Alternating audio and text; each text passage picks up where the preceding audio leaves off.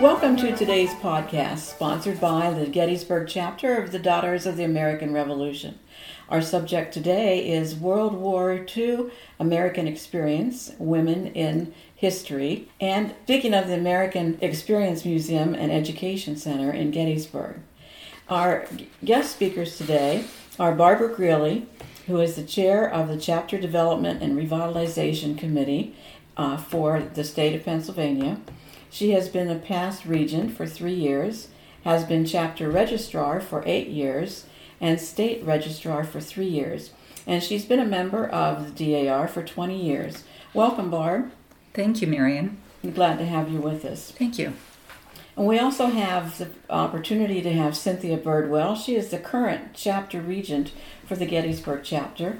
She joined in 2014, has served as registrar, as well as coordinating the 5th grade essay contest sponsored by the chapter annually to foster patriotism. Welcome, Cindy. Thank you. We're glad to have you both. The Gettysburg DAR chapter was invited to participate in the World War II American Experience Museum and Education Center, featuring the March theme, Celebrating Women's History Month. Open about 1 year ago, the Museum and Education Center strives to educate the public about the American sacrifices made during the world's largest conflict of the 20th century, both on the battlefield and on the home front, and to honor their dedication to win the war and preserve freedom. Barb, for those of you who don't know, tell us a little bit about the World War II American Experience Museum. Okay, I'd be happy to. When you think of Gettysburg, you typically think of the Civil War, but we have a rich history with World War II as well.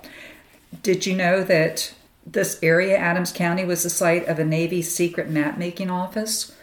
Or that there was a top-secret psychological warfare training camp, Camp Sharp's Psycho Boys?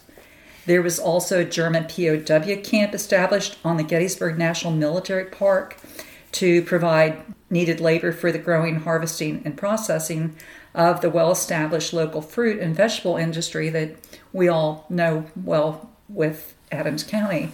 And also, it's the home of the National Cemetery, where 500 World War II veterans are buried. But mostly, you think of Gettysburg and you think of the only permanent home owned by General Eisenhower and his wife, Mamie. And they resided in Gettysburg permanently after his presidency. The World War II Museum, it was the collection was in private hands, and their intent is to tell the story of the U.S. involvement in World War II through the eyes, experiences, and memories of the people of Gettysburg, Adams County, and the surrounding region by using tanks, wheeled vehicles, small arms, uniforms, and other items of material culture from the Buck collection as the exhibit focal points when possible. So when you walk in there, you open the door and you are in the living room of a 1940 home. And you go through the various vignettes throughout the museum. You see lots of large vehicles, such as tanks. There's a 1942 Follow Me Jeep, which is kind of interesting. It's very, very colorful. There's an ambulance, and they have dummies in there that look like somebody actually in the ambulance. There's also a shop truck, which they claim helped win World War II because the Germans didn't have anything like that. It was a mobile truck that they could repair vehicles, repair tanks, and it had anvils. It had everything that you needed in a garage. And they had, like I mentioned, Jeeps, and they had something called a dragon wagon. And you walk back through there, and there are these little vignettes with these vehicles, but they also have uniforms. They have information on real people that lived during World War II and various artifacts that they used. So it's a great museum.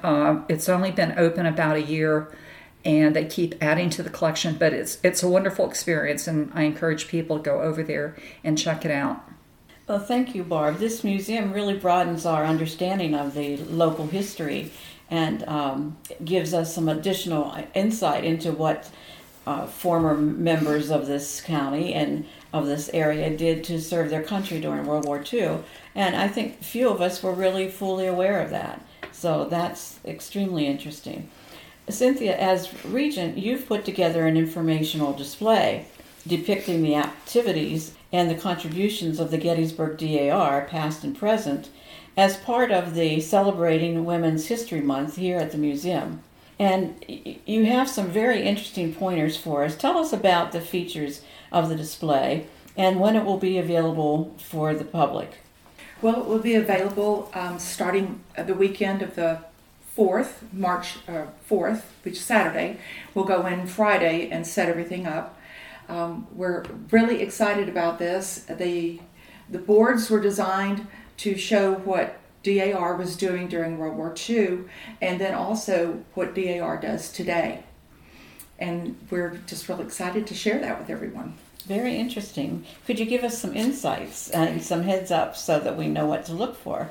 Well, you may be surprised at some of the women that were DAR members. That's on our famous women who were daughters of the American Revolution. And actually, this morning on the news, I heard that Mrs. Hopper, who was a U.S. Navy admiral, she was a graduate of Yale and Vassar and a professor at Vassar when World War II broke out. And she left to join the military, and they said she was too old. She was 34, and she was underweight. So she decided to go into the reserves. So she went into the Navy Reserves and worked her way up to Rear Admiral, and is known for being a mathematician and really getting computers started with code. And she's the one that came up with bug and debug. So that's an interesting career for her, and we're glad that she was a DAR. And probably helped us to win World War II. Also, the DAR was involved with our national Continental Congress building. They gave it to the Red Cross to use for the entire time of the war. And the basement was used for a daycare center for women who went back to work. And they took care of the children in the basement there, and that's in Washington, D.C. Wow, that's a very nice contribution to the Red Cross, which I'm sure was vitally needed at the time. Yes, and the DAR worked very closely with the Red Cross. A lot of people volunteered in the building to help with the Red Cross. Women were making bandages. This World War II exhibit is also on the home front, and as you know, the men were away, and the women left behind were helping to win that war too, and all the things that they did on the home front, which was making bandages, raising money, buying war bonds, planting victory gardens. All of that is on our display boards. When they come to the museum, they'll be able to see them and read articles about it. That's very interesting. A lot of them had to step into the workforce while the men were away and take various jobs and sacrifice and juggle family and children to be able to support that war effort, which was vitally important. And that's really very interesting. I think that one of the other things that the women did, if I recall our conversation earlier, was to recruit WWII, to recruit young women to be the Women's Army Corps. Yes. And so that was quite a feat to have young girls, young women who would be interested in going into the WWII be recruited by some of the DAR daughters as they helped at the home front. Yes. And each chapter, it was their job to recruit women from the ages of 20 to 50 to join the WWII to help with the war.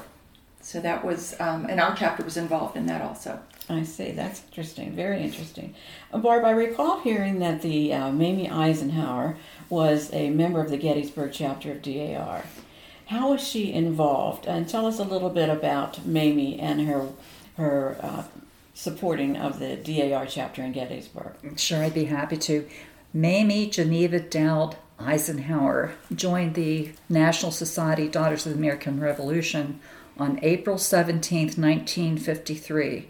She was what we call a member at large initially, which I think many of our first ladies, when they join, if their husband is president, that's how they initially join. After the move to Gettysburg, when Eisenhower retired, she transferred her membership to the Gettysburg chapter, where she was an honorary regent for the chapter, and she helped with a lot of activities in the chapter, presenting awards for students, such as our 5th grade history contest. I know she participated at the national level, presenting awards and so forth. She was a descendant of Benjamin Dowd, who resided in Middletown, Hartford County, Connecticut, during the period of the Revolutionary War. He was a private serving under Captains Blackman, Clark, Whitmore, Skinner, and Bacon, and Colonels Enos, Sage, Farron, and Sheldon. I'm sure that Mamie's presence at activities was really an important draw for the community, and she, I imagine, used her celebrity to help promote other things and to get things accomplished. Cindy, I believe that the chapter has something special that had belonged to Mamie. Could you share that with us, please? Yes. Mamie left us a dress. We've had it a long time. It's gone through several regents, and when I became regent, I thought we should do something with the dress. It was going to just deteriorate if we didn't quickly take care of some repairs that needed to be done. And it had been in many people's attics, maybe some of their closets, and it was not taken care of very well. So I knew we had several ladies that volunteered at the World War II Museum, and I asked if they thought the World War II Museum might be interested in the dress. They were very interested in the dress, but our organization was also very interested in keeping the dress. So we put it to a vote and decided that we would let the World War II Museum borrow it for this exhibit that they're doing. And Barb and I traveled over and met with the director of outreach, and she told us how they could take care of the dress, what they would do to ensure that it would stay in good condition. And they purchased some items that the dress can be displayed on that are acid-free, and they came directly from Eisenhower Society. It was a grant. And so that will be on display with next to our table. I understand, unless they have to put it in a different place, but it should be next to our display and next to the tables so that we can tell people about the dress and how we came to own the dress. I understand that the World War II Museum has very great curators and people who are expert in restoring things such as that. So to have someone professional restore any little mending types of things that are needed on that dress are far better than we could have hoped for if we had kept it ourselves and tried to display it locally. So that's a very nice feature. Yes. Barb, in addition to the recruiting of wax and things like that, during World War II, how was the Gettysburg chapter involved in assisting the war effort? And I know there were many ways. Well, as Cindy said, the ladies did donate a lot of their time toward the war effort. The chapter assisted the local women's clubs in the sale of the war bonds and stamps. They also purchased $200 war bonds, and members donated 4,760 hours of work for the local American Red Cross. So we were very busy trying to help the war effort. And that's just a small part. There's probably more things that the ladies did that were not documented in some of the records that we have. Well, those are significant achievements. And as you say, there were probably a lot of behind-the-scene things that DAR members and their sisters or friends or mothers or whatever got involved with because of them that helped with the war effort as well. Cindy, the National Society also participated in the war effort as well and was very committed, and maybe you could share some things relative to that. They did. Again, like Barb mentioned, it was amazing the amount of money that they could raise to purchase war bonds. And the national chapter, over $100 million in war bonds that they committed to and raised the money to buy those war bonds to help with the World War II effort. And they also promoted, like I mentioned earlier, the victory gardens. And our President General has said we should copy those types of victory gardens now and call them sunshine gardens because of the people that are having a difficult time making ends meet with the rising price of groceries. So that I have pictures of things that she has suggested and an article there that she mentioned in our magazine about starting a sunshine garden. So that's something that we can look into in our chapter too, and encourage others to, and even pass out seeds for people to plant in their victory gardens, or sunshine gardens now. Very nice idea. Even the children were involved, I believe, in terms of gathering foil. Would you share a little bit with that with us? Well, metal was very important back then, and so the children they had scrap metal areas, and even in neighborhoods they had if there was a vacant lot, that was the area where they would take their scrap metal, and the children would often take metal from the home and take it and drop it off there.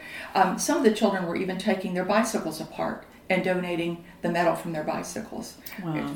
And so that every little bit helped.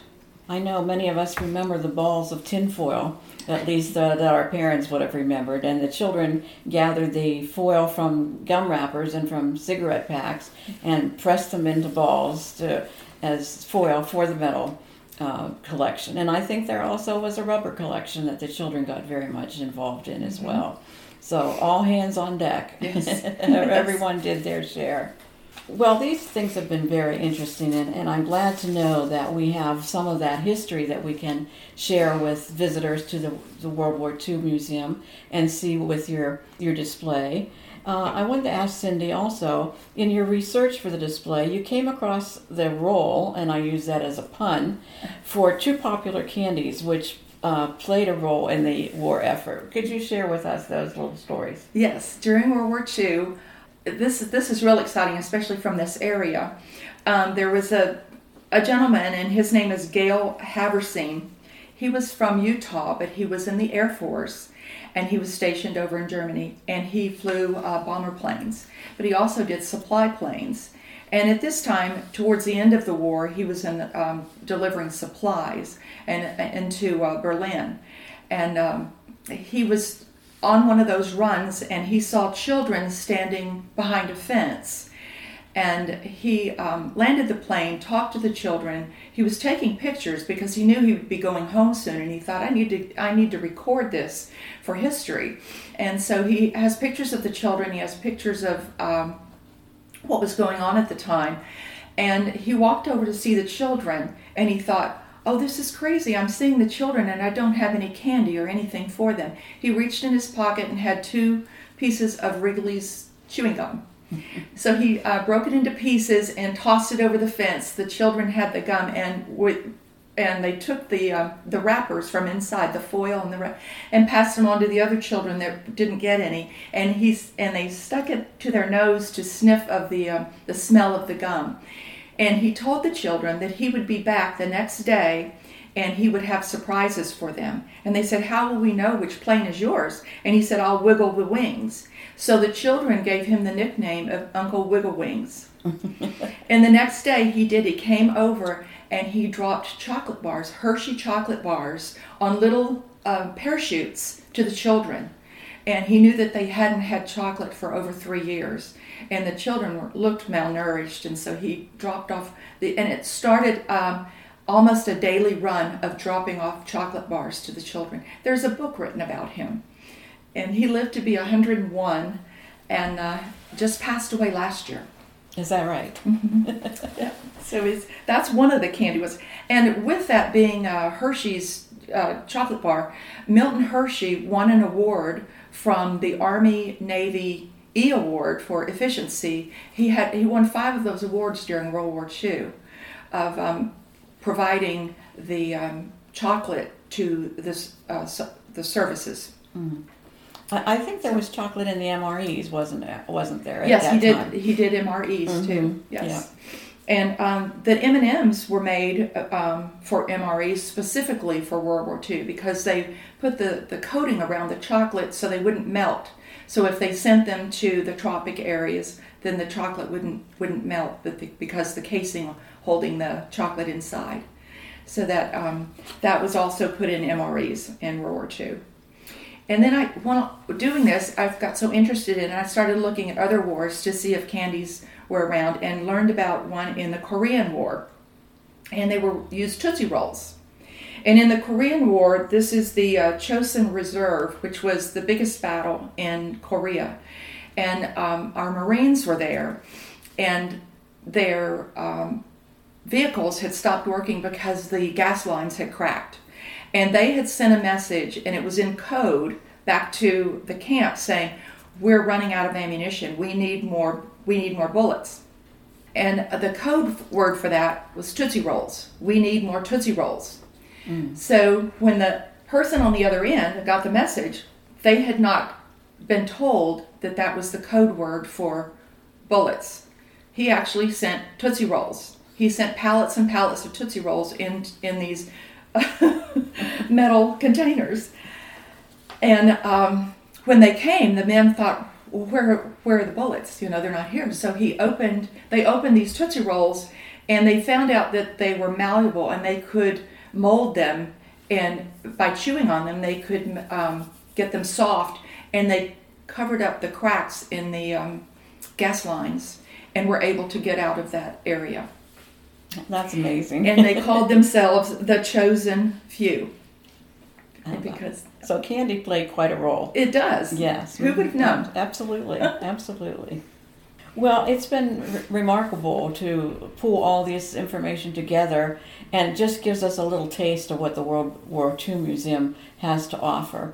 And I really salute both you, Cynthia, and Barb for your work on getting this display ready and putting together the things for that to educate people. And the title of the museum is the World War II American Experience Museum and Education Center. So education has a very big role to play, and educational experiences are part of that. Do either of you have anything you'd like to add that I may not have thought to ask? We purchased a brick at the museum with Manny's name on it, and honorary DAR, and the years that she was with us. And that will be in a memory garden at the museum. So our chapter purchased a brick for her. So that's very nice. So that's something else that I don't know if the bricks will be laid yet, but they will get to see that if they visit again and see that her name with the DAR chapter on there. Okay, well, we thank you so much, both Cynthia Birdwell and Barbara Greeley. And I want to let our listeners know that for more information, they can go online and using the number 2, go to visit WWII.org, where you can learn the importance of milkweed pods for keeping soldiers afloat in the water after being downed in battle. And that's a really interesting thing that you'll see at the museum. Also, the Children Saving Foil, we talked about that, and the foil balls. And the museum offers a vast display of military uniforms, vehicles, artifacts of all time, of all kinds. One of the things they have is a little key can. And that little key can has the shape of a key on the top, but the idea was that even keys that have no value or you don't know where they go to anymore have value in terms of the metal. Those cans have a place where you can put keys so they can go on with the metal that is being used to help the war effort. So those are some things that you might be interested in. Let me just tell you that the World War II Museum is at 845 Crooked Creek Road in Gettysburg. And I encourage you all to stop and visit, and more than once, because every month will be a different featured activity. This particular month is National Women's Month, and so that's why we have our DAR focus, and we were invited specifically for that purpose. So we thank you again, both Barb and Cynthia, and we thank you for listening to our podcast.